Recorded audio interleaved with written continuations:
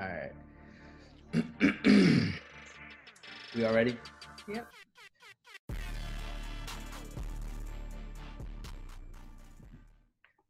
Welcome back to the Just Us podcast. It's me, Treasure B. Jeremy. Damn it. And that's just us, the Just Us Right. podcast. Where we talk over each other. All right. So today on the show, we are joined by the talented Stanley Hines. He's currently a user experience designer at Stink Studios. And we're happy to have him here on the Just Us podcast. Word. What's up? All right. Yeah, we're super stoked to have you here today. So what's been up with you lately? Like, what's the latest? The latest and the greatest. Yeah, I mean, I think it's been an interesting time period for most people, just based off of the current climate. But I think, I just started at Sync back in March. So I started working at the beginning of COVID. Nice. So it's been a very interesting experience I really haven't had before. Kind of, having a lot of responsibility, but then at the same time, never really meeting any of these people and them having enough trust in my skill set to kind of lead things, which is pretty cool. So yeah, and I think of course right now the climate is just kind of intense. So I think there's a lot of interesting conversations that are happening that's been happening for years, but we'll see. But yeah, that's how I'm doing currently. How was that transition being to start like completely remote and like have you even set foot in the office? Yeah. So like when I started on my first day, it was like their first day like working from home.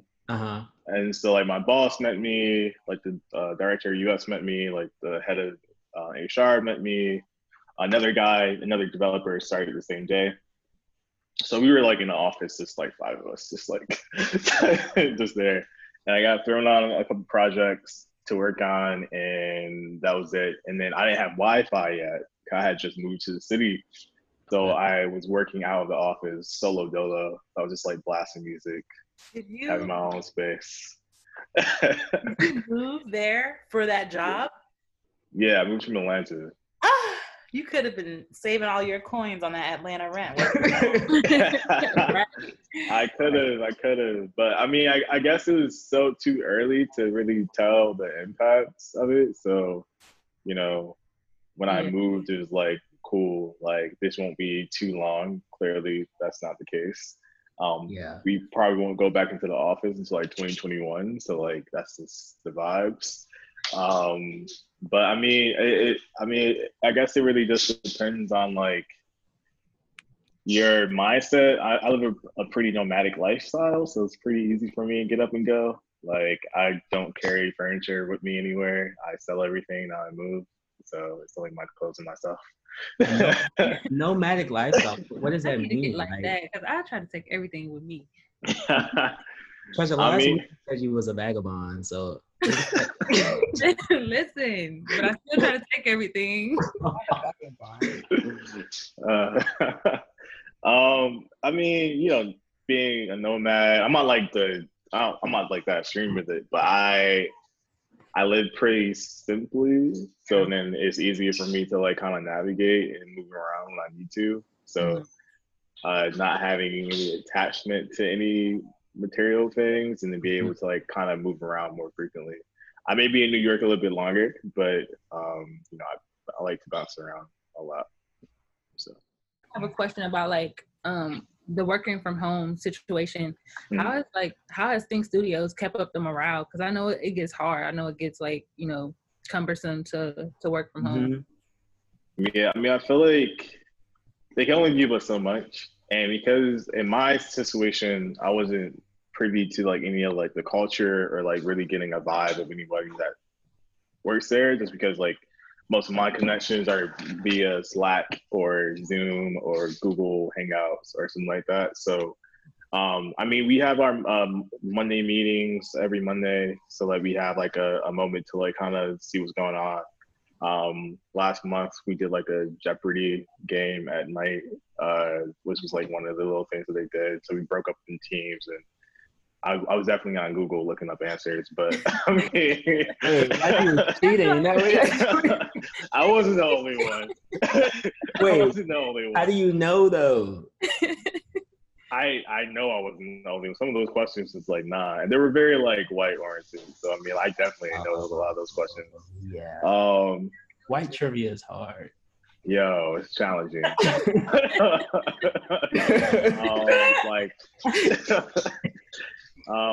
But yeah, I mean, I think they try their best to keep it up. I mean, it's not really much they can do. I think it really comes down to like your team and what you're working on, and just making sure that they're diversifying what you're doing. So like, if you're only working on the same thing, it definitely feels like it's never ending. But if you're working on like pitches and different stuff and you're busy, it's a little bit better.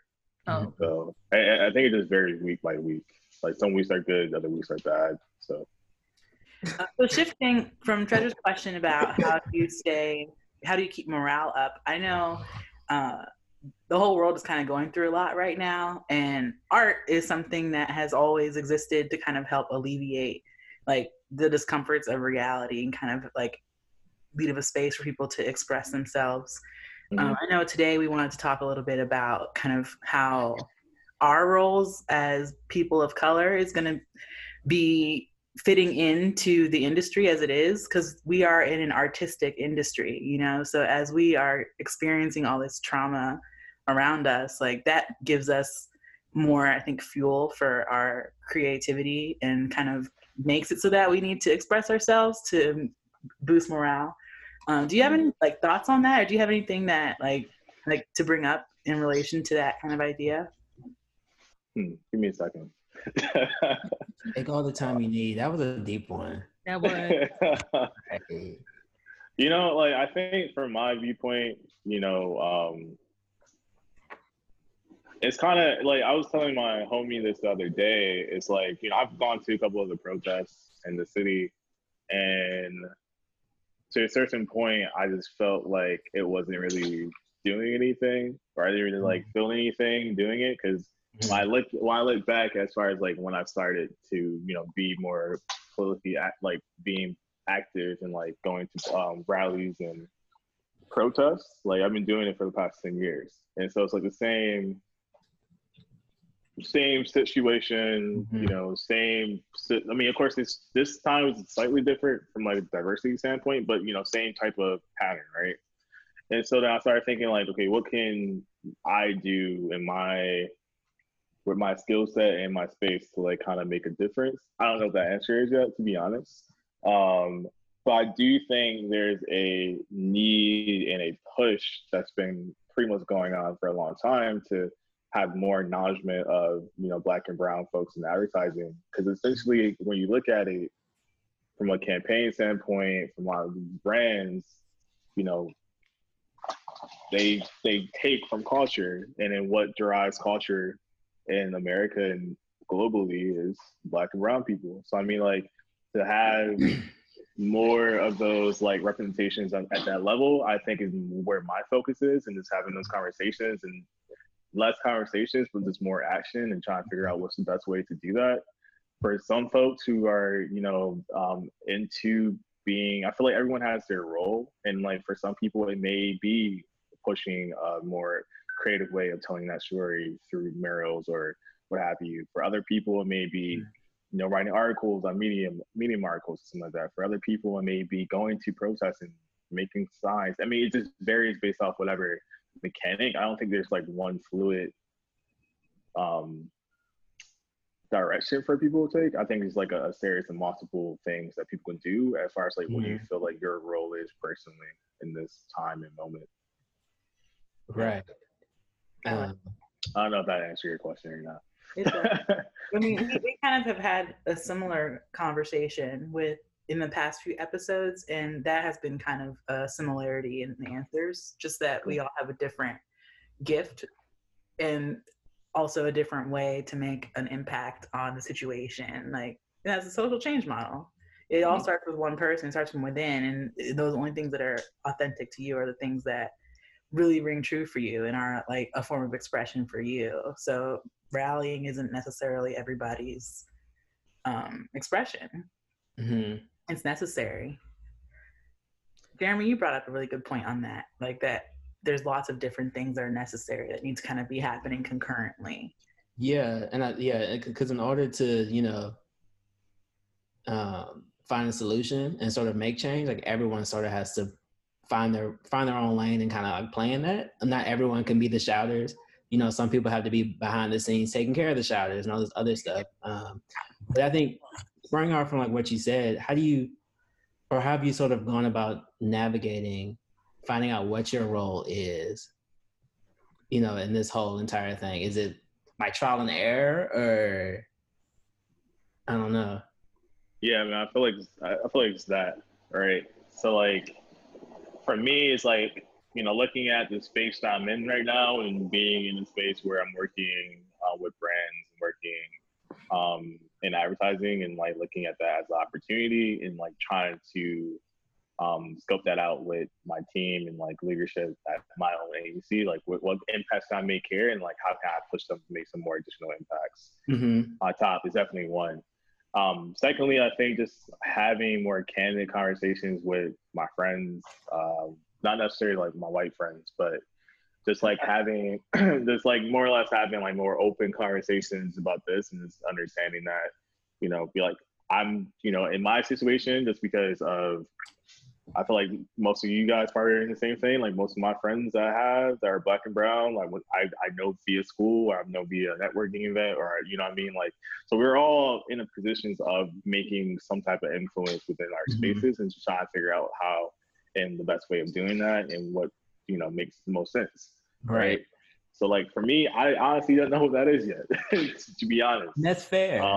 Bro, my LB, he started his, little tech giving thing in DC, like where he's focusing on like providing, like he works in tech. So that's his space, and he's figuring out, he's from DC. So how can I make this funnel happen? For me, I'm still trying to figure what that would be for me. You know what I mean? So like, I think it's definitely trial and error. You find your niche, like when you find it, and then you kind of go from there, Right.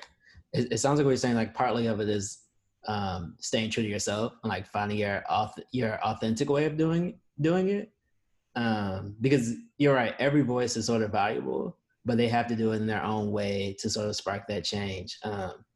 But something that you also said that earlier today, and I shared it with the other two, where I was reading this article, and it was basically a design census, and it was basically breaking down the different segments of the whole design world and whatnot. And out of this study, it was found that only 3% of designers are Black. And so, right, like that's small, And so for me, it feels like that's a lot of burden put on such a very small amount of people to have to, or to feel like they have to create change in some way within the organization and within all these other places. Because to be honest, like the white people aren't going to step up and, see it the way that they need to sort of see it. And a lot of times I do the work as well.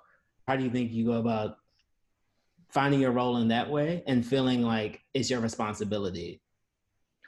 So I think when I started working in advertising, like I felt like it was my responsibility, right? Like I felt that, I needed to be that person that's talking about, hey, this is a diversity that you guys can do, or this is something you guys can like participate in.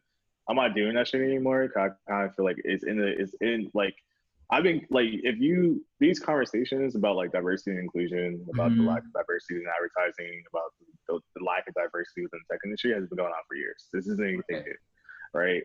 So I feel like if I'm coming into that and we're still having the same conversation when I like kind of fell into advertising back in like 2012, like it's 2020. Like you know what I mean? Like at some point, like if you're saying like, hey, like we need more diversity, and you keep hiring white people at and white men particularly at like leadership positions, and you're not really making any real forward effort Right. of making a change. When you look at most Black people, unfortunately, who are like in high levels, what role do they normally have at most companies?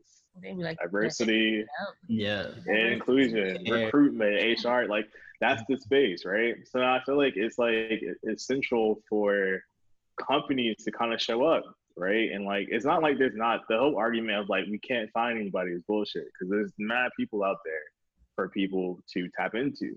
And I think what I noticed within like advertising companies and tech companies, they hire who they know, right?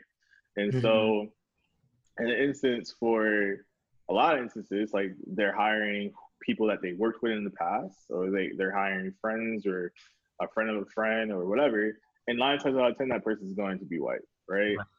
Like, unlike us, who are more proactive in making sure that we're networking with other POCs, we're going to more targeted oriented events so we can expand that network of people. Like I said, like a lot of people that I know in the industry are people that I met via an ad color or you know, advertising event around POCs. And I feel like a lot of companies are using that space. I mean, of course, tech companies have taken a different approach of targeting HBCUs as like as a funnel to get more diverse talent within their ranks, right? But that's not the only way for you to do it.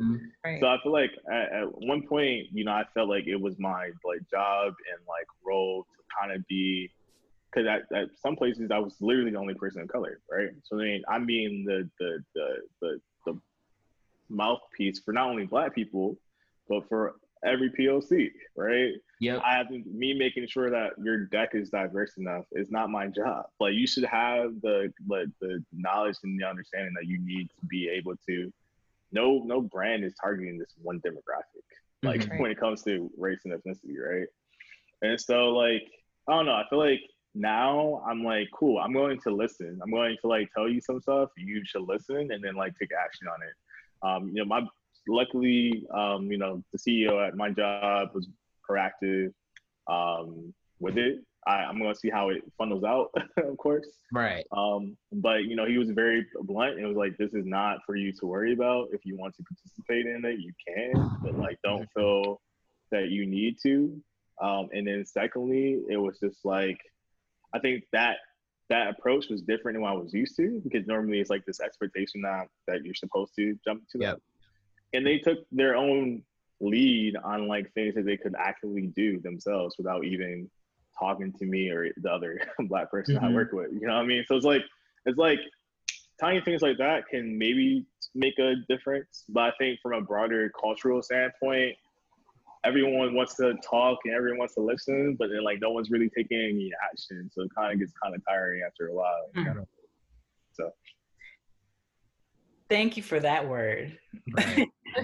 I have a follow-up question for you on that. I think I have a similar like feeling to you. I used to get on a soapbox and like talk with people and like want to educate, and then I kind of just stopped. Yep. Is there an event associated with that, or a certain emotion like for that change in you? Like, is there something that like clicked in your mind that made you feel like differently and change the way you were approaching this? Time. I think time and experience and seeing the same shit play out, same conversations happen, and you know, you just get tired of it. And so then it's like I'm not, am I optimistic that something's going to change? Cool, yeah, fine. But there's been more of an effort to make sure white women have been leading in this space than other POCs. Yeah. So I mean, like, I think there's a broader conversation that still needs to occur, especially when you look at a lot of brands, a lot of this work that's coming out from, whether it's like digital work or whatever, it's spun off culture, right? It's spun off Black folks. So I mean, like, you kind of have to make sure you're making sure I don't care about your tweet or your commercial talking about equality. Right. I don't care about how many times you're tweeting or messaging that across your platforms. If I can literally go find out how many Black people are working at your company and see that it's a sliver of your employee network. You know what I mean? So I mean, like, I think for me, it's just really this time and just having a general understanding of like what type of person I am and like what type of creative I want to be and what type of like impact I want to make, and understanding that like these same conversations of relying on like white folks to really drive the ball isn't going to happen. And I think, you know, what happened earlier this week with Nathan and Bennett with the whole like getting like 600 plus like Black professionals within the ad space to sign a petition. That imagine if all those niggas, imagine if all of those folks started their own shit together. Right. You know what I mean? Like, right. I was going through the list and seeing names and being able to understand the work that they've done, and like, imagine if we all kind of made our own shit. Right. Right. Did our own thing. Yeah. No, like, go ahead. Go ahead, Trash. I think we're about to say the same thing. No, go ahead. No, I was like, there's always been this thing in my mind. Like, even when we look back at history, like, we weren't allowed at white colleges, so we made our own colleges. Like, we weren't allowed here, so we made our own here. And it's like, I can't put my full faith in these brands and companies to follow suit in the correct way, you know? And so it's like, it will take us, I feel, you know, at least having to make space for ourselves and doing it in our own sort of way. Because sometimes I feel like, why are we trying so hard to make them love us, you know, and to make us feel seen and make all this other stuff, when it's like, the talent is already there. We can just make it ourselves. Exactly. You know, I'm kind of split on that though too. You know, I think to some extent that can definitely be an argument of, you know, you can just do it yourself. But I think from if you're looking at it from a capitalist standpoint, right? You know, that's a way for you to. I mean, that's the thing, right? It's like, hey, like, if you want to be a tech executive, where should you go to work? Like, you know, yeah, you can start your own startup and stuff like that. And I think a lot of people end up doing that, but then they go off to do their own thing. But a lot of times they end up selling. Like Bevel, for instance, sold their stuff to P&G. There's nothing wrong with that. Like, there's not. That's not. They did. Yeah. What? Yeah. You just spent on that kid. I just spent so much on this fucking Bevel kid. I mean, no, okay. So the Tristan is still, she still was like president. He's still still actively involved with it. Okay. But yeah, it's like a product is on like their cat like. I thought I was about to have to revoke my dollar. I mean, if P&G owns it, I mean, it's their thing. But I mean, but there's nothing wrong with that. I think this like. I do understand the whole Black-owned movement, and I appreciate that. But you have to also look at it from like an individual standpoint, right? Like, if you're trying to expand your business, you may have to go to a company that's been around for 100 years to expand it. I mean, that's just. But you know, it's not like you can sell your stuff, get mad bread, and then start something else, right? And like go from there. Yeah. Like, I completely agree with that sentiment. Like, because a lot of people, well, a conversation that's happening on Twitter right now is all these Black-owned businesses that have been like selling their companies to larger and like. Yeah, and so it's like, but people are calling them sellouts, and it's like they're not necessarily selling out. But I mean, we all trying to create our own lane, and we're all trying to create like revenue for ourselves. So like, right. I don't know. That was just a side note, but you need the dollars so that you can do more and bring more people into the fold. Like, it's a trade-off. People don't understand that though. Like, some people get so upset and they call people sellouts when that's not even the case. It's just how the economy is working at the moment, and that's how you have to be, especially in this type of society that we live in. I mean, IG got sold to Facebook. I mean, like, how many companies did Google acquire? I mean, but like companies get acquired all the time. It's not even canon. You set your company to either expand, to grow your name, or to cash out and then start something else. Like, I think I fully support the Black-owned movement, but I also support you also building your own financial wealth for your family. And what's the best way of doing that? Why the wealth of Black and brown people in America is like pennies compared to white wealth. Why is that? 11, you know what I mean? It's like 11,000. The median income is like 11,000, and the white folk is like, I think 150K or something like that. Yeah. Like that's considering every Black family in America. You feel me? Just like love. people ain't making that kind of money. So. That's like, you don't even need to file your income tax low.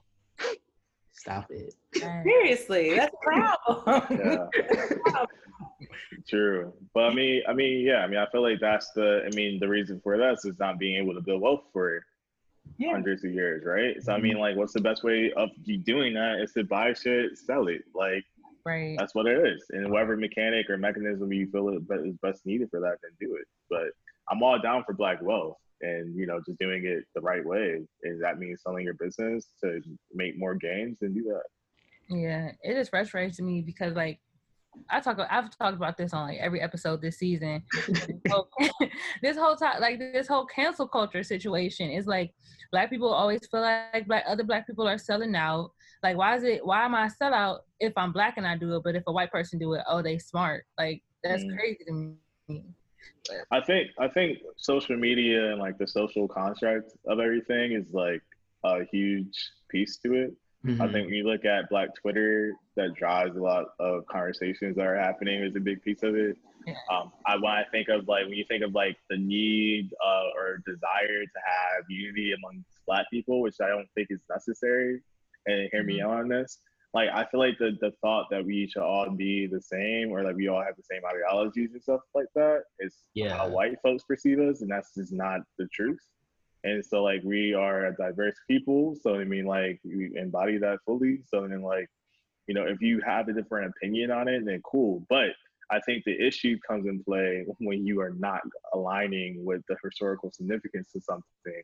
And that's when your ass gets canceled. Like, not acknowledging it, at least. I think that's when the point where you get canceled. And I think, like, in a time where it's really us against the world at this point, we do feel like this need of like everyone should be like on the same page. But in reality, like, we can't ask and tell white folks don't group us all in one group, and then we turn around and do it ourselves. But cancel culture across the board is kind of getting out of hand. However, I think at the same time it's holding people accountable. But in addition to that, cancel culture isn't anything new. It's just that we have social media to drive it a little bit better. Right. Stanley, you just won me over. Social constructs make the go woo-woo. In the same vein of like cancel culture and whatnot, how do you feel about brands getting canceled? I'm cool with that. I think from a broader standpoint, as a brand, you have more accountability, right? Mm-hmm. You have a diverse set of people that you employ. Most likely you are going after and targeting a wider demographic of different people. And so if it comes to, and then we value companies that value us, right? Like we buy brands based off us trusting in that brand. If you place yourself in a position where like you betray that trust, then you get canceled. Like if you're dating somebody and they cheat and they betray your trust, they get canceled. So it's the same thought process with brands, right? But it's like sometimes we go back to them. And people do. Like, that's the thing. It's a love-hate. Like, I go to Chick-fil-A, but should I go to Chick-fil-A? Okay, probably not. We've been talking about that. I'm personally so pissed because I know I should hate Chick-fil-A, but that lemonade, man. No, but let's get into the nugget. But like, but it's like I know consciously they shouldn't get my dollar, but yet I'm still in the drive-thru ordering as if nothing happened. I don't fuck with you, but I fuck with this food. So right. It's also right. So like in that sense, I feel like us canceling and holding things accountable is very performative in a way too, because we don't hold ourselves accountable to not partake in this brand anyway. Like I can do all this shouting on Twitter and all this, this, that, and the third, but if I'm not hitting where it hurts, it doesn't matter, I mean, from a broader standpoint, I think it is difficult to cancel brands as a whole thing, but it's easier to target people within brands. Okay. Right? So like, as far as like you know, you could say you cancel this brand and still go to it. I mean, no one's going to, you're not going to get millions of people to stop buying food because you decided not to do it because of what you believe in, right? Right. However, if there's an executive that makes some crazy ass comment, you can go for that person and they will most likely get fired. Mm-hmm. So I think there's like a tug of war that's happening with everything. Like the Riot Games exec, one of the Riot Games execs made some comments recently. Now he's on leave. So like, oh, you're talking about the one that I think he said George Floyd was like crime baiting or yeah, it was like his drugs. fault or something. Yeah. So like, so I mean, like, I think that's how we are holding brands accountable. It's like, who do you have representing your brand? And if they make any dodgy like comments or remarks, and then holding the brand accountable to addressing that. Like, I think it's just, I think the shift is just like making sure brands are being held accountable for what they're doing. Like if it is like, you know, donating to our causes, you know, making sure that they're implementing diversity and inclusion type things, right? Or, you know, just like looking at their whole ecosystem, firing people that are making crazy comments. I think that's how you're held. I think that's how people hold brands accountable now. That's more targeted. It's not the entire brand anymore. And the entire ecosystem is like, who can we, like, who's making crazy comments, and like, let's go after that person, which will happen at any scenario, like at any company. So, you know, my only issue with that is the court of public opinion is just so subjective.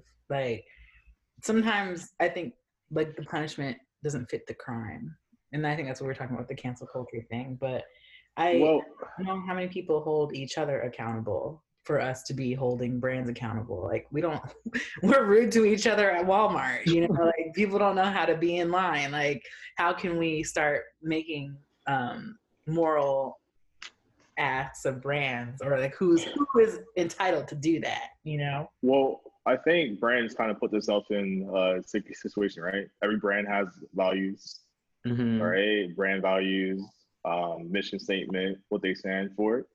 That you have someone that does not align with that mission, that's making comments or taking positions that your company doesn't really fully reflect.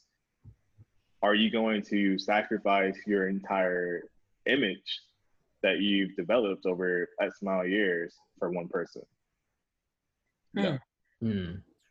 Are you going to allow you to use capital over one person when all you need to do is let that person go? You know what I mean? So I think we live in a very like, capitalism is the thing. So like that's and then we live in like, and this is like the society we live in, right? It's like, you know, are you reaching my bottom line or not? We think in money. So like, you know, if something is preventing you from making bread, then you're going to figure out a way to like finesse that, cancel that, figure out a way to like up people on it. I do think there's like a push for cancel culture that goes too far, but I think for the most part, it's just making sure that people are held accountable for what they say and what they do. You know what I mean? And there's nothing wrong with that. In this time where I feel like a lot of brands are vying to say something, especially with like Black Lives Matter, you know, want to make sure that they're here for the community. What brands do you feel are doing a good job versus what brand do you think is just saying this just to say it? I don't think anyone is doing a good job. Oh, and there we go. That's the T. I mean, because for me, looking at it as someone who's in the industry, someone who's working with these clients, your boardrooms, your executives, your directors still don't reflect what you're saying. Okay. So you can say all the shit you want. I mean, that's cool. A tweet or IG, the currency on it is not that high. A commercial currency on it is not that high. So like, I feel like until you actually put that currency to use and like apply that shit, then I don't really care what you're saying. So I mean, like, you have brands that just say it because they think they need to, just like how everyone was like doing all the same fucking commercials for COVID because they thought they needed to. We're here like, too, but now we're social distancing. We're in right. So it's like that, right? But then it's just like, I think it's even worse when you have brands who actually may really, really, truly mean this shit, but at the end of the day, like you're feeding, you're making money off a culture that you're not even celebrating your own race. So I mean, like, you know, I don't know. It's like I'm indifferent about it for the most part. No, I feel. Treasure, go ahead, girl. No, I was just saying I feel you. I was just, you know. No. I feel the same exact way. I'm just like, what point is this, you know? And you know, some people, others won't see through it and be like, yes, that's nice, that's all I needed from this brand, you know, like people petitioning to have brands speak out, and it's like, for fucking what, you know, what is this? If Nike didn't say anything, but they came out with some new J's, niggas would still buy new J's. Like it's not going to change much. Right. I think that hits on like SP when you were talking about like where is the organization like around like all of this. You know, some people are calling for brands to speak out, others aren't, and it's like, how do we sort of navigate this space to get the most effective change? And that's people don't realize like it's fundamentally flawed. Like the fact that they exist to this level creates like a disparity. Like it's just the fact that we are in capitalism is going to create this issue.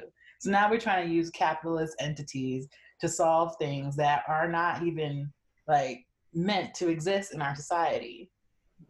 We're not capable of handling these things. You know, I agree with Stanley. I'm indifferent. I mean, I honestly, like I said before, with the whole like, what, you know, do you think your role is right now? Like, one shoe doesn't fit all. It's not going to be one solution. I think it's like a multiple series of things happening at the same time. So I think there needs to be an organized effort for all those things to happen. No, you know, has there ever been an organized method of doing anything in society? Right.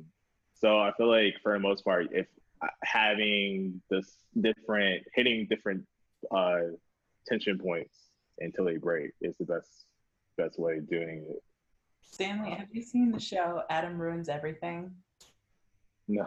Oh, dang. Okay. He runs around and will just take common situations and like bloop, like drop all these facts that make people think about the situation differently, like from the smallest things.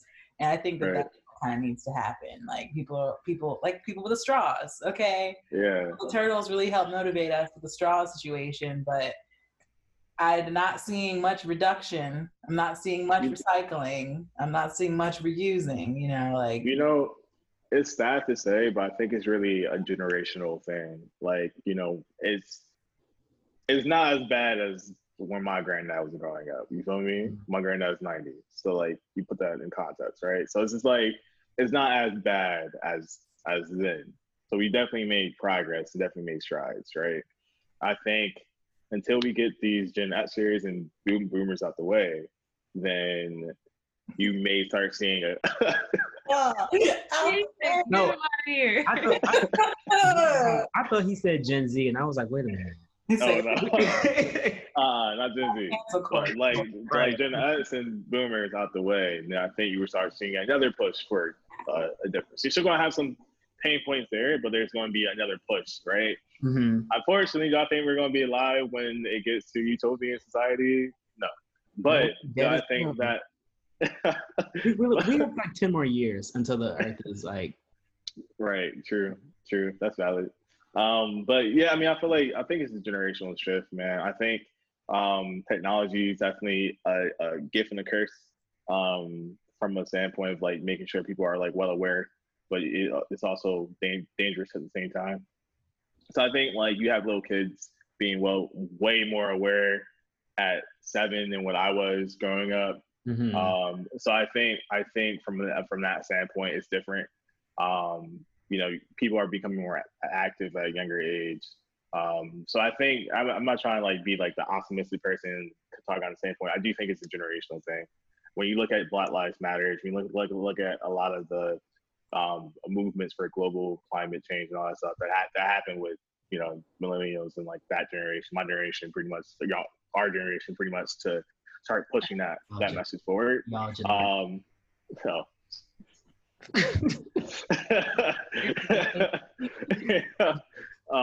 But yeah, I mean, I feel like that was the first stage of having these broader conversations, and now we're following that up even further. Like I think it's time. I think it's like a need. I think the shift now is it's not really people aren't asking anymore. People are like demanding this is what we need.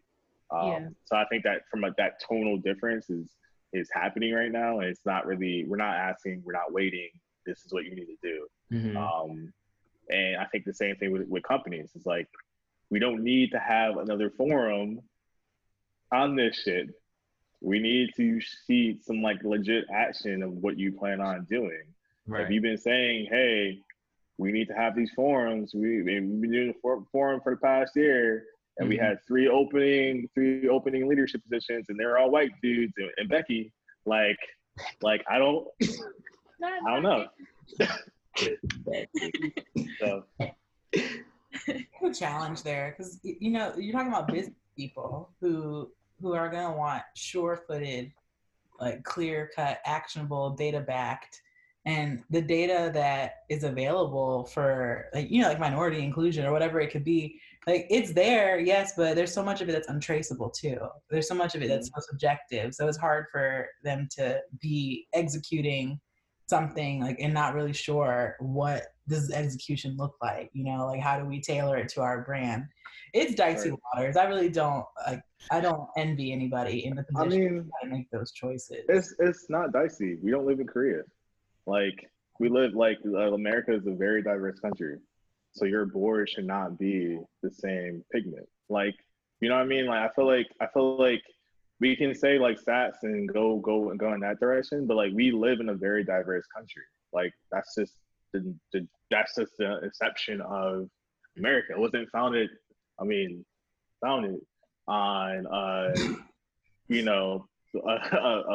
was founded on like an ideal, right? It wasn't founded on like ethnicity or whatever. So like at least that's the core of it, right? So I mean, like, I feel like we are a very diverse country, so there's no need for your board, your leadership, your company, especially if you have a product that's marketing a broader demographic to look white. Like, you know what I mean? It doesn't make sense. It doesn't make sense that our government is mostly white men making laws for people like us, like who aren't privy to any of the issues or concerns that we may be worried about. So I mean, like,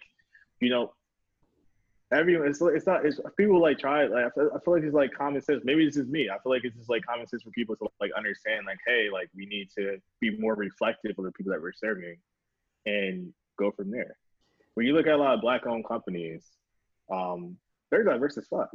Like, it's not really a fault. It's like, hey, like, they don't need to go through a process of figuring out how to get more diversity and inclusion. They got it.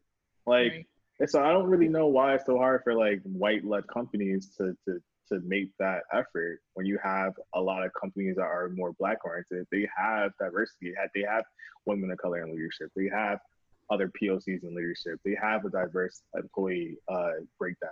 You know what I mean? So I mean, like, it's not rocket science, but I feel like it's just like another excuse people have to like not really put forth an effort, which is why I feel like the demand is more evident now than what it was before. It's like an expectation. It's crazy to me because it would be so much more fun to work in a place like that too. You know what I mean? Like, it'd be dry. Like, it just be dry. All everyone wants to do is do cornhole at a tailgate. Cornhole is not that fun, y'all. It's fucking not, and it has too many different rules. Like, no, throw it in the hole. I'm from the Midwest, and we live on cornhole around here. Whatever. Whatever. But no, yeah, I'm tired of drinking. I'm tired of cornhole and drinking beer around the bonfire. IPAs I don't care. IPAs are not good. They're just not. But I definitely feel what you're saying. Like, it makes, like, it's not rocket science. You should want your company to reflect the world. But I feel like a lot of people don't have that understanding. They rather have people that are more like them because it makes them comfortable. Yeah.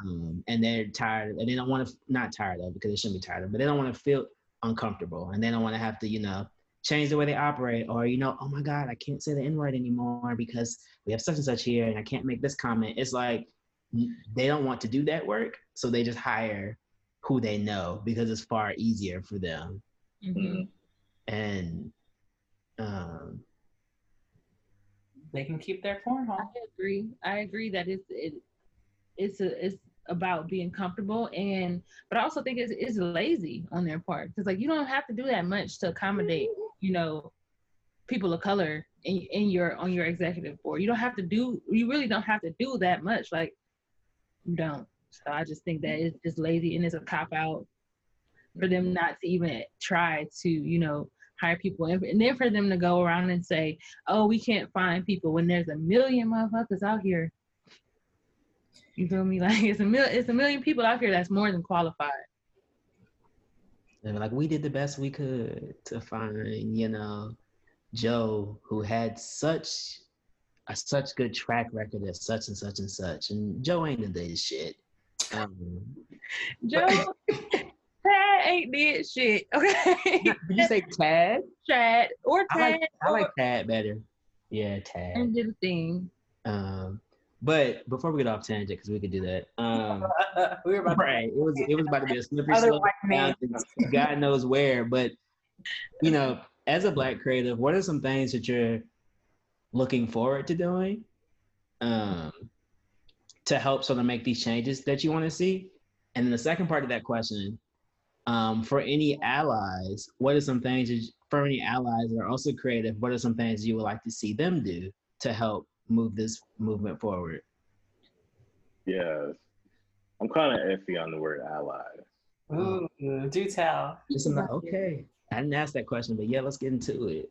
Get into it. Like that. I mean, I feel like going to your first, John.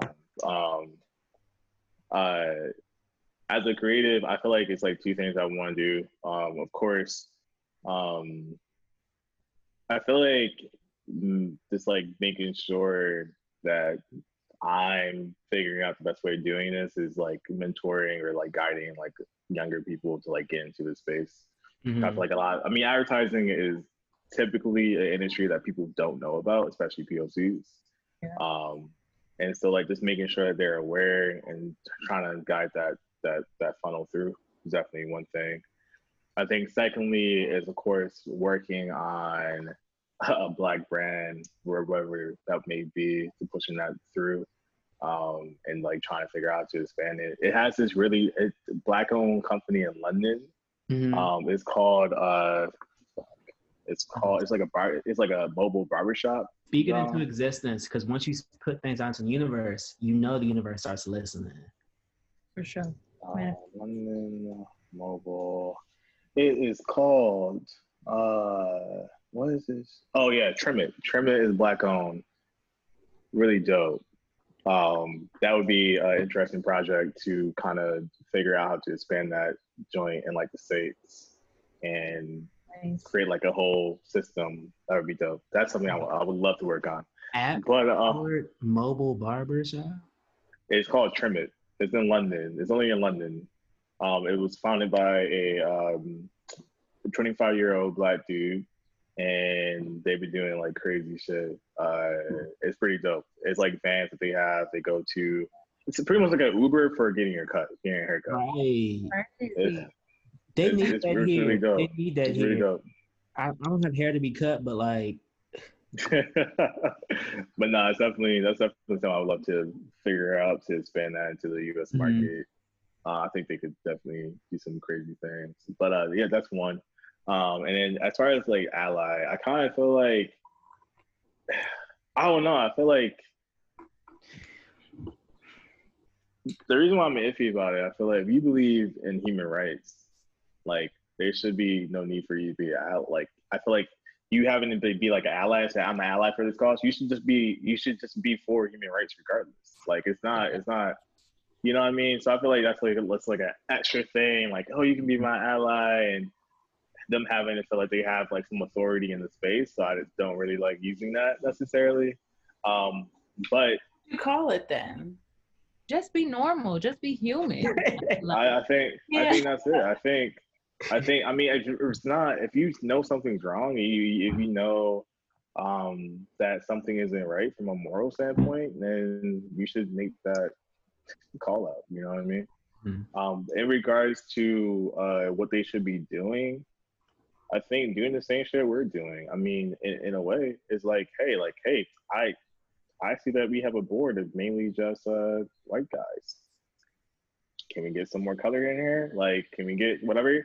I think oftentimes, like I said before, there's been a huge push for white women. Every time I hear a white woman talk about diversity and inclusion, I'm like, what the fuck are you talking about? Because you're still white. You still benefit from that. Diversity of thought. I mean, I'm not. I don't want diversity of thought. I don't want to discount that, but your struggle is not the same as mine. Like you know what I mean? So like I think them holding themselves to being accountable and just calling out people when they need to bring more of a face to the company. You know what I mean? As far as like being aware.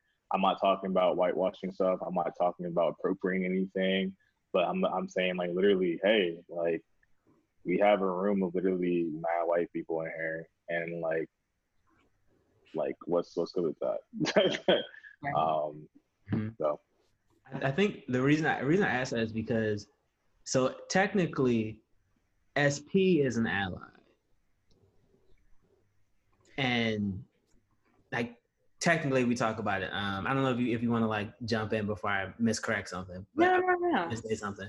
I was thinking about it because I understand it's kind of a weird like term. Yeah. I think is helpful / important to call out a title related to it having responsibility and roles. Mm-hmm. I had to learn that I couldn't always like speak over others just because I'm brown. I had to understand that like my commentary and my opinion does not speak for others. Yeah, I mean, I don't know. I feel like I'm just like I feel like I don't think we need to label allies necessarily. I just feel like if you know something's wrong, then speak up about it. I don't think we need to create additional categories or titles that someone can have to feel like they can't that the only way that they can make a change is like if they have that title, or not. But I think like as long as you have good intention and as long as you are understanding of someone else's or empathetic towards someone else's like what they're saying and just being able to maybe use your privilege or your opportunities to kind of like better that, I think that's definitely more of a thing. But you have some allies that don't really do shit. You know what I mean? But they still call themselves allies. That's true. So it's like you know, it's just like another title. And so I'm not saying this is like an issue. I just don't want to get into a situation where like everyone's becoming an ally, but then we still don't see any change. Right. You know what I mean? Right. It's almost like exactly what you're saying. Everyone's calling themselves an ally, but no one's really acting like it, you know? See, I personally would never call myself an ally. Like, even if it was for other situations, like if we're talking about the LGBTQ community, I wouldn't say like I'm an ally for the LGBTQ community because I don't feel the need to like insert myself and try to like claim like some type of space there. I'm just like a decent person about it, you know, like it's not like I try to stay informed. You know, it's in certain situations it's hard to proclaim yourself as an ally of such without stepping on the space that's there. I mean, the second part is like, what does that mean? You know, like if I am an ally, does that give me license to speak up about these different things? And if I'm not, do I just have to shut my fucking mouth? Like, I don't know what sort of like authority. It almost seems it's like an ally card. And if you have this card, you're allowed to speak on these issues and, you know, be at these events and stuff like that, but you got to do the work to get it. Like, I don't get what it means. I don't think it's everyone. I think, you know, generally people are there to like be like, hey, I want to like make a change and use my privilege or my opportunities to make something better. But I think you should just do that regardless. Like if you see a hole somewhere, like reach up and get back. Like it's not, you know, it's not, you know, something that's difficult. You know, I'm trying to like, you know, I don't think like you have Beyonce, she don't be going around telling people what she be doing. Like she be doing that shit on the low. Like same vibes. Did you watch her speech, her graduation speech? Yeah, I watched that shit. I was like, damn, I'm not graduating, but I feel inspired right Ooh, Right. I said Beyonce is speaking to me and me only. And this, like the way they had it filmed, I said, oh no, this is a personal video. Drop the link in the chat somewhere, man. I ain't seen it yet. You ain't seen it? Me Go on her IG, John. It's on there. Right. It's about her only post she made in about 2 months. So I don't know how you missed it. Nah, she made that Houston, John, as well. Stanley, we had the Ice-T speak to us. We did. That was a cameo. Oh yeah. How was that? That's so fucking random. It wasn't random. Our boy Van Stop it. set it up. Oh. We'll cut that little snippet out. No, we're gonna keep it in because I hope you hear it and slide in your DMs. I hope you do. But no, we don't want to take up too much of your time. But I do have one question. How do you hope experience design shows up within this movement and this moment? And that's including like COVID and also the transgressions on our Black lives. You said you had another question, or John? I'm gonna follow up the second one afterward. All right, cool. I think the core of experience design is like designing around people's problems, right? That's the center of it. Mm-hmm. And so I think we are in an interesting time where we have a lot of problems to solve. One that is a pandemic and one that is systemic, right? And so I think that from looking at experience design, not just as like visual experiences, it's like the facet of it from a social distancing or making people feel safer in different spaces, and how can you design around that is definitely one thing. How can you make shopping experience more direct? How can you bring a concert experience within your home, because concerts probably won't be happening for a while. Like, how do you reinvent these things that we're used to doing in a more human felt way? So I think that's definitely one challenge. I don't have any projects of doing that shit right now, but I mean, I would definitely love to tackle one. But I mean, that's definitely one huge challenge I think a lot of brands are trying to figure out. My companies are trying to figure out from a systemic situation. I think it's really this grassroots space. I think looking at the best ways to apply experience design when it comes to like organization. We have an election coming up. So I think from like an organizing standpoint, from getting information to people in the right way, to providing the resources and technology that they need to get from point A to point B, I think it's the best way forward for that.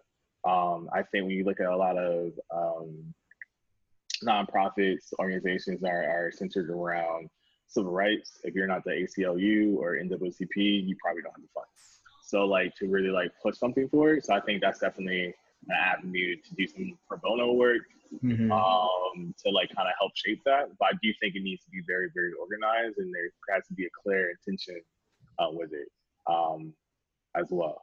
So I think that's one from a broader standpoint. But like I said, wherever your lane is, that's where you go. So like if it's a situation where you're looking at bringing more experience design within schools to make schooling better for POC communities, stuff like that. Like that's the lane that you can go into. So I think looking at what's being defined as like systematic oppression, systematic racism, how that's in our society, and just looking at different solutions within one of those areas to kind of tackle, I think would be a dope thing to start doing.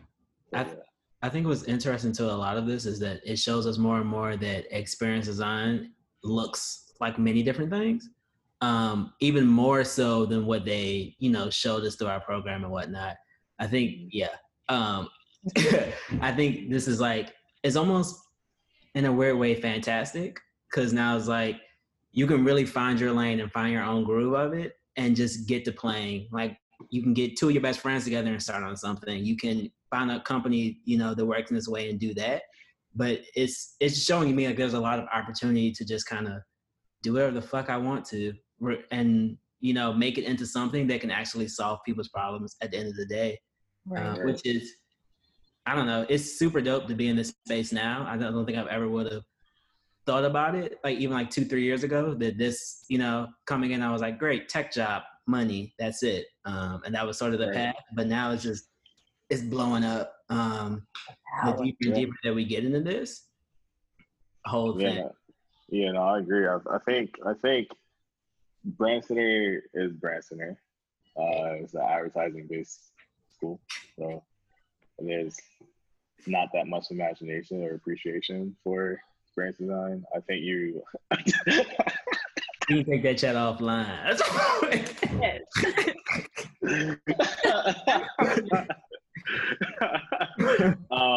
But no, like I feel like experience design is very broad. I think that the core of it, like I said, is designing around people's problems. Like you're not making a campaign. You're not. This isn't supposed to be 60 seconds. It's supposed to be something that's supposed to be like social platform based. Right. It's like, what's a problem that we can address and how do you solve it? And that's experience design. Like that's the foundation of it.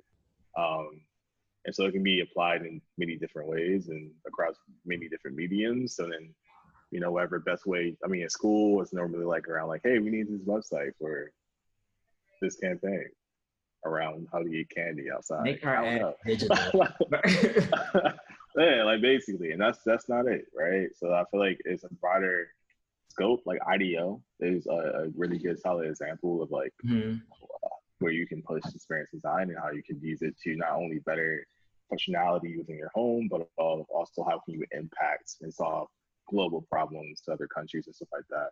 Right. And so like, how can we bring that into the fold more? It's once you find your niche, I think, you can kind of go from there. But yeah, for sure. You answered the second question too, just right in there, which is like, what is experience design? If you had like that, man. Right, that's what I'm saying. Mine reader, like what the fuck? Like, did someone did you cheat again, just like you did in that company game? Who does not cheat in Jeopardy when you have the resources to do so? I was on right. If you had these answers, if you had these questions, you would have cheated too. Okay. No.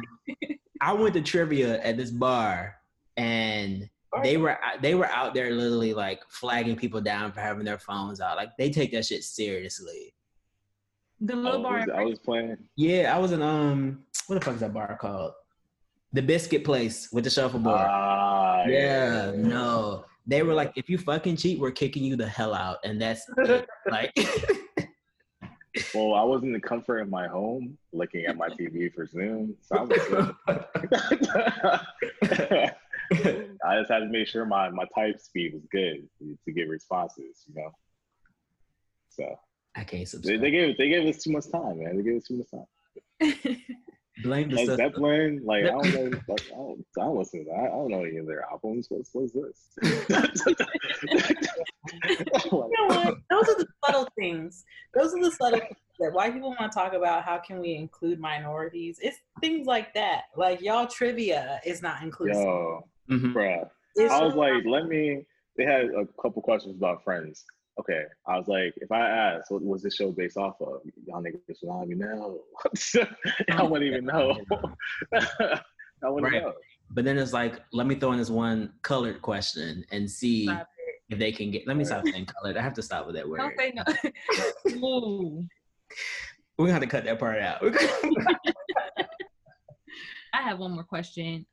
So given the whole like how the world is right now, everything that's going on, like what is one thing that keeps you inspired and like keeps you going and motivated? Yes.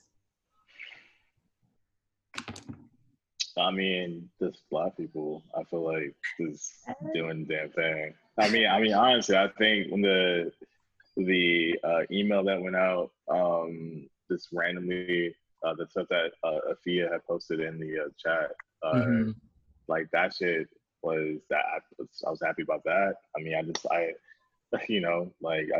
like seeing like Black people own their shit and just like not giving a fuck and being their own. Right. I think that's like always a good solid reminder of why I'm happy and proud to be Black. So that's like my little. Like that. I felt that. I really do love when Black people just be out here Black people and like, yes, better. Is that in the dictionary? What they gotta do? Black people in. That's I hope to be Black people in at work one day. Listen, if you're not, I'm gonna call you out because you know you deserve to be Black people in. Anyway, Stanley, thanks so much. Yeah, no, like this was super dope. We like your mind. Yes. You like his mind. I feel like you want to like massage his brain or something. You're over there. Like in heat is what it looked like. Stop it. Stop it. Armchair philosophy makes the coochie go woo woo. Oh. And on that note, let's take a quick break and we'll be right back.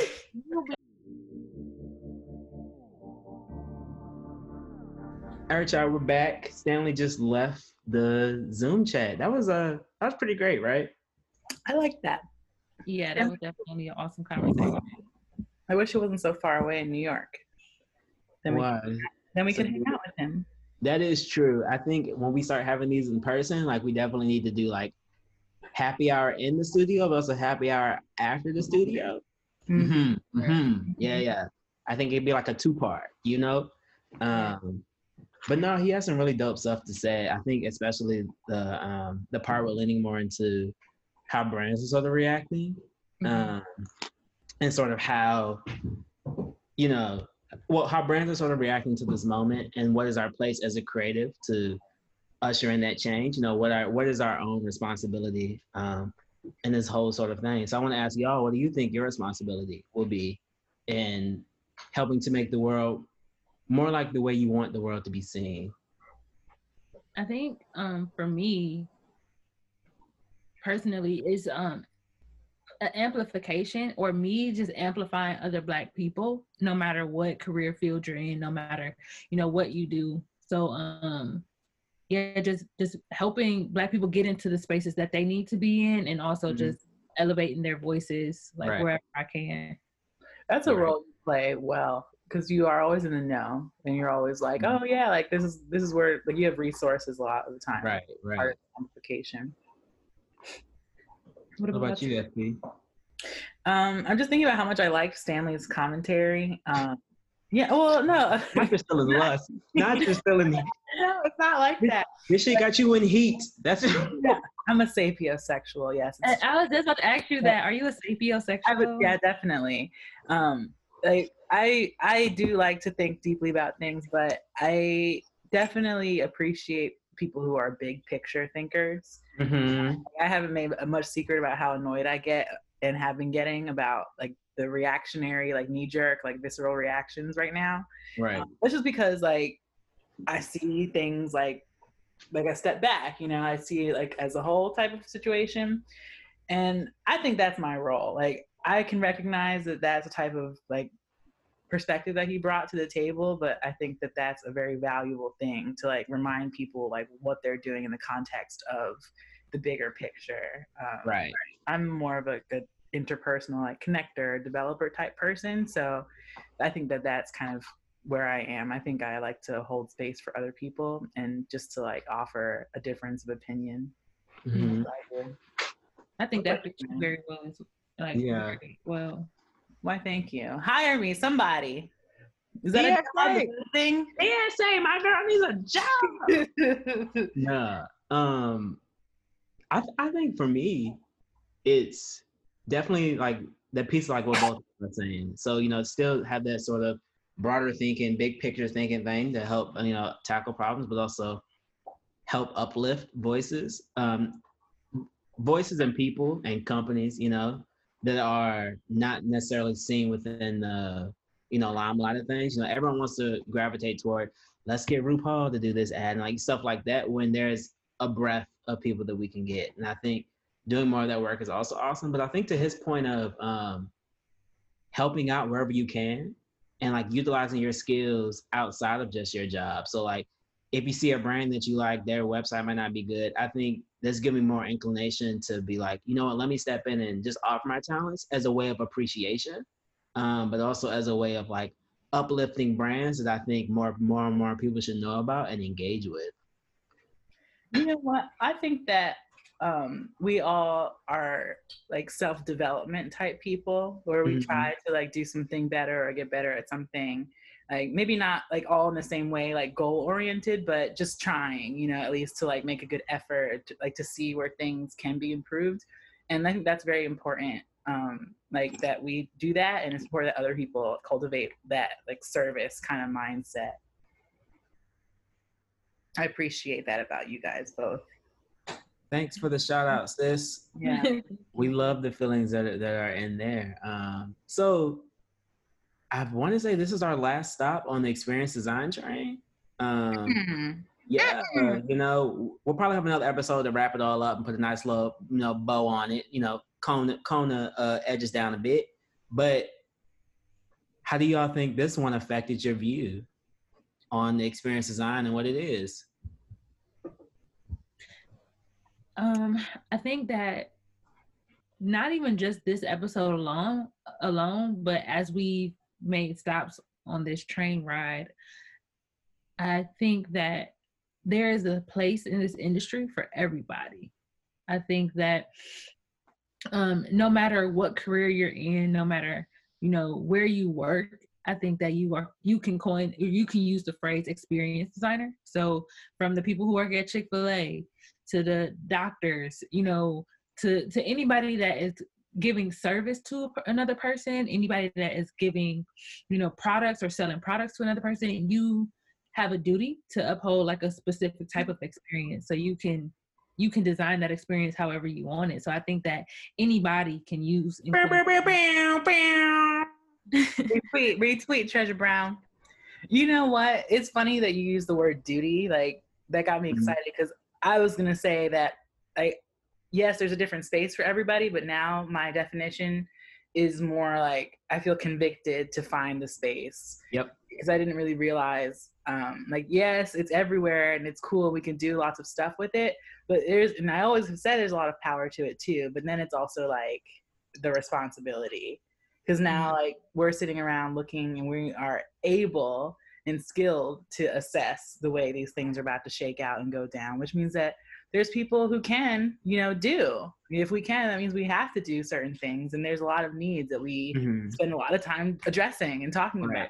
So put our monies where our mouths is. Yeah. I think more and more that money is following. That money is following everywhere. And I think, the most important part here is that finding your authentic lane and like really loving the problems that you're solving. And it doesn't always have to be at those like tech companies. So it doesn't always have to be, at this advertising agency, like this, these big places, because the work that you love doing might be closer to home or might be dealing with other things. And I think having this sort of varied skill set gives us the talent and, and the willpower to sort of go to these different places and then make the lane for ourselves and really do the work that inspires us on a daily basis, whether that's for the 9 to 5 or for the after 9 to 5.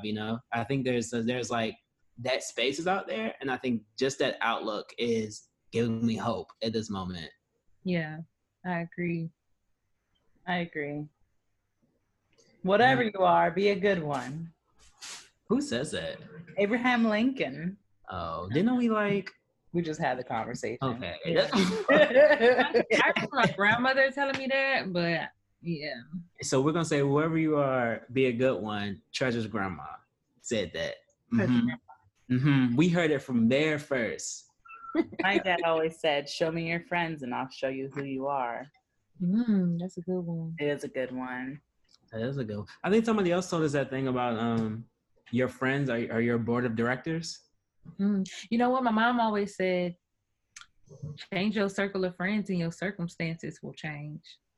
And I think that is accurate too. Because every time I go around a different set of people, I definitely elevate myself. Yeah.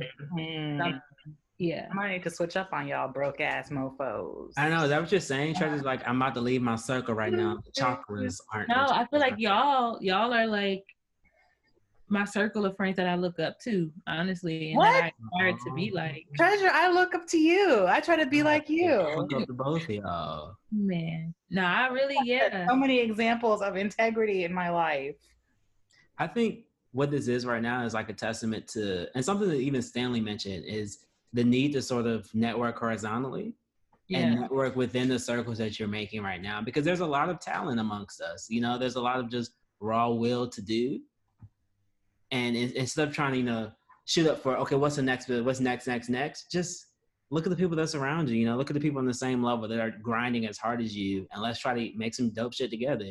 Right. What was that talk we went to? And they were talking about like groups of talented people, like friends helping each other up and all becoming famous together, you know, and all becoming successful together. They were talking about, it was something about like creating space for everybody in your creative space. They had a cute little pun for it too. Do you guys remember that? Girl, I don't know. All I know is Issa Rae said it in her I was book. just about to say that. He's right. Issa Rae said it in her book. The best people that she had is people that she's networked across with, people that was on her same level with that same grind, you know, trying to make it pop. And I think that's sentiment is even more powerful now as we move into. There's a lot of problems that are showing that, like, they're literally revealing themselves day by day. Yeah. And I think, you know, we have the resources. You know, I'm just speaking like amongst us. You know, we have the resources, we have the talent. Why not go out there and crack some problems? Jeremy, that's why I'm always trying to work with you. That's why I'm always trying to work with like Miosha and Jessica. Cause I'm like, I just tweeted the other day, like when me and Jessica get on a strategy together, that shit is gold. Like gold. We be unstoppable for real. So it's like, I'd rather work with my friends than trying to, you know, prove myself to somebody that's, you know, steps above me and like kind of remove from where I am to try and work with them. I'd rather work with somebody who's sitting right next to me, who been through the mud with me. Like, right. Let's make some shit. Right. Yeah. There's a lot of benefits to that too, because then you also just know, like, all right, like, you know when to tell someone to simmer down, versus if you don't know the person, it's like, ooh, like there's awkwardness, there's like work dynamics that have to be brought through, and you're able to like be sharing long nights with people that you know very well. Mm-hmm. Yeah. But there also is drawbacks to working with people that you know. Yes. We'll talk about that. That's a whole nother conversation. We don't talk about that. I think everyone knows that sort of thing. Like that saying, no, it's hard to work with your family and do business with your family is the same thing. Yeah. You know, you really got to find your people and foster those relationships. But as we're talking about experience design and, you know, the importance of having relationships and all that, what would be y'all sayings for this week for what experience design is? Are they changing any shifts in the boat? No, I said my piece earlier when you asked us. Yeah, I don't think I've shifted anymore. Mm-hmm. Experience design is for everyone. I don't remember what I said last week. I think, go ahead. I think the more and more it shows that it's about those relationships that we're building with people, but as we go through this, I think it's also about the relationships we build with ourselves and the people that surround us. I think that's equally as important. So something that's also more apparent to me is, how do we get more of people like us? You know, and I'm not saying like-minded individuals. I'm talking about people of color within this space. You know, I think the idea is there. Like we all sort of are teetering around this in different ways, you know, but that sort of funnel to understanding that this is a career path is something you can make do with it. It's something that I know I would like to tackle a little bit and work on, and seeing how do we get more people up here talking about experience design and design in general, you know? Right. Experience design is the Matrix. The Matrix, the movie? Okay. A lot of metaphors could probably be made. I have to rewatch the movie so that I can elaborate for you. But it's like the Matrix, like, because you can choose to see it for what it is, or you can choose to see it differently. You know, like you can make it as complicated as you'd like it to be. Yeah, that's true. I think that's very true. You have a lot of power to transform your surroundings with that. Internally, externally, you can change how people interact with each other and who people label themselves as. You know, it's right.